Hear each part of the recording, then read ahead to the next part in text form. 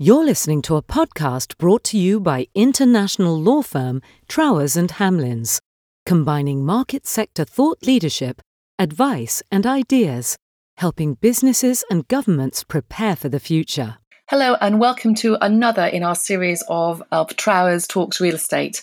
We're lucky today to have with us the MD of Legal & General Affordable Homes, Ben Denton. Hi Ben, how are you? I'm great, Sarah. The topic that obviously we're focusing on today is the affordable housing topic, and it's been a hot topic, you might say, particularly in the investment community for quite a long time now.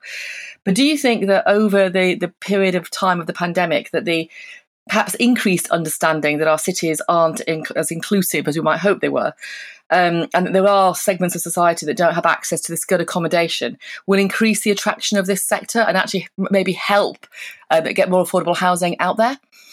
Yeah, so it's a really interesting question. I mean, obviously, the basic analysis of supply and demand is obviously 50,000 affordable homes delivered each year, and a need for anything between 100 and 130,000 affordable homes a year. So for a long period, there's been deep structural challenges in the marketplace.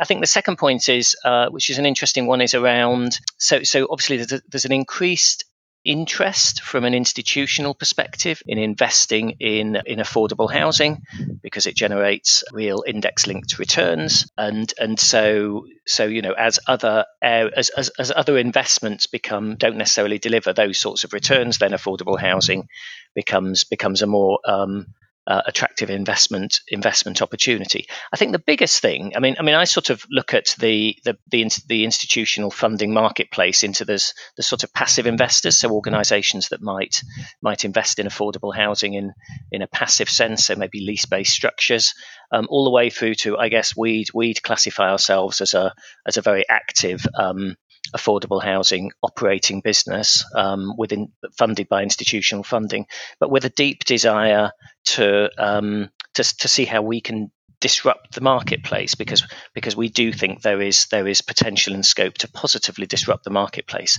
and start to help bridge the gap between the 130,000 affordable homes a year that are needed and the 50,000 affordable homes a year that are being provided.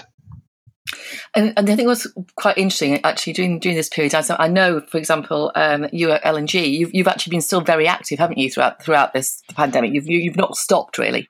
No. I mean, we have. I mean, our pipeline is just below 4,000 homes at the moment, and I guess at the beginning of the pandemic, it was about 3,000 homes. So over the last, over the last 5 months or so, we've acquired another 1,000 homes, and I would expect we'd probably look at transacting on another 1,500 to 2,000 homes by the end of the year.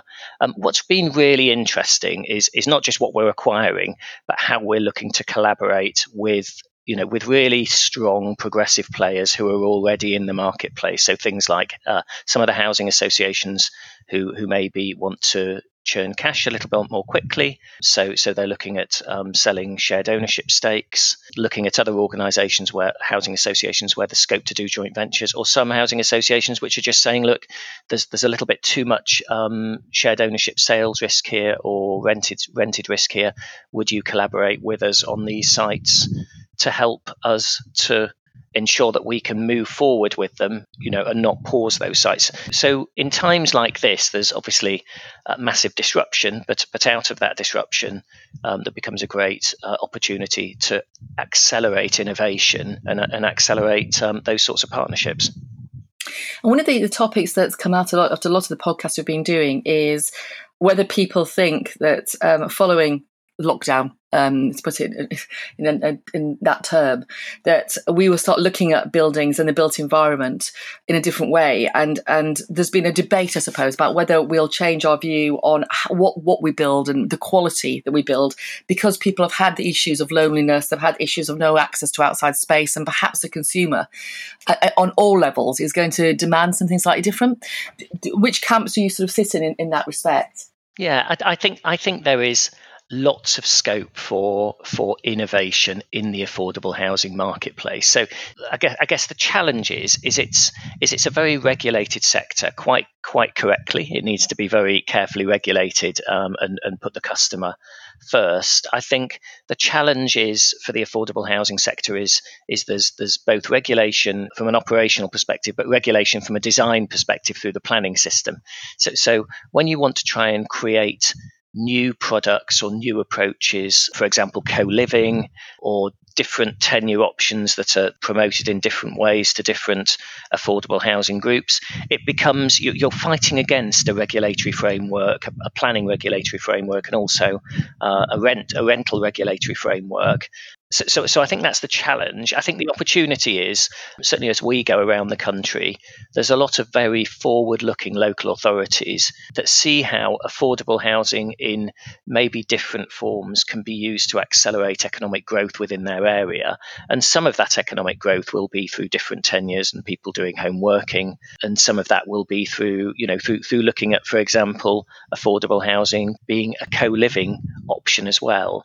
I think there is scope for, a lot of scope for innovation.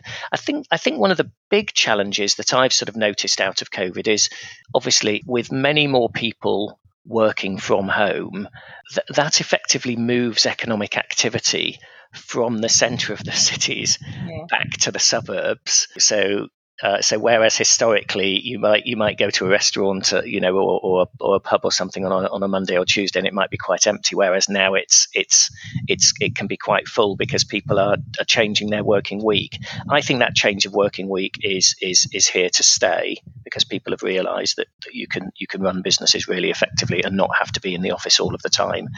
The interesting question is then that how does that allow over time cities to be repurposed?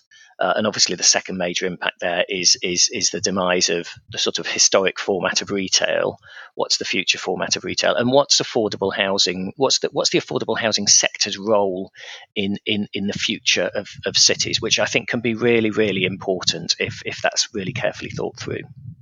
Yeah, and it's interesting because that is a theme that's come out quite a bit about it's almost the localism and in a different format, and we're all much more conscious of our local shops and keeping local businesses going, but perhaps at the expense of some of those smaller vendors that are in the city, for example. And the city is incredibly quiet at the moment. Yeah. And the impact on, for example, demand for office space, and therefore the conversion of office space to residential, that doesn't necessarily always provide the quality of accommodation you'd want from a living perspective. Retail, the shrinkage of retail, which I still think in viability terms that's quite a difficult ask, and it takes a long time to shrink retail and change retail frontages. So there are some long-term challenges there, but they are opportunities as well because they create more land for people to have housing, and there is a massive shortfall of housing in this country, and the recent planning proposals have obviously one of the things that hasn't been highlighted is obviously the issue around not considering Greenbelt for housing expansion. So therefore that puts the focus on brownfield land and the redesign of cities. On a slightly different note, I mean, Legal & General have always been, I think, at the forefront of looking at social value as an organisation and as an investor. And again, I think one of the things that before the pandemic started, people were talking much more about social value and how you can measure societal value. And it seems that it's actually got traction throughout this period, that people begin to realise this is an actual fundamental in order to create a good society. So can you see that again, in terms of everything you do at Legal & General, still being at the forefront of what you do? Yeah, I mean, it's so L&G is passionate about not just making good investments, but making good investments for society's benefit. So and it's been interesting. So for example, on sort of CSR and starting to be a bit more focused on CSR, Optivo have just done some great work with the Good Society, and we're working with them and your good selves on that ESG framework, which we think is really positive. I think the challenge that there's always this challenge for me, which is the balance of obviously creating a framework to allow organisations to be compared against each other, which is obviously really, really helpful because it provides competitiveness and it makes people do better things.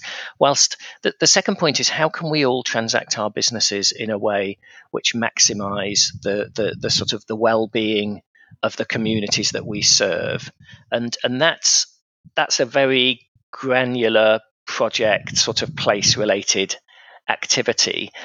I think the real challenge and the opportunity for the affordable housing sector is that migration towards customer service businesses and the well-being of our customers, which is if we can all as organisations in this space start to crack that challenge, that is the future. That is the future of this sector. So not just providing affordable housing, but providing relationships with our customers and residents that maximise the prospects of them maximising their well-being. Thank you, Ben. That was a fascinating 10 minutes or so. Now we could keep going, but unfortunately, we've run out of time. So thank you very much, and have a good day. That's lovely. Thank you very much, Sarah. You have been listening to a podcast brought to you by Trowers and Hamlins. Find us at trowers.com and join in the conversation on Twitter @Trowers, or find us on LinkedIn and Instagram.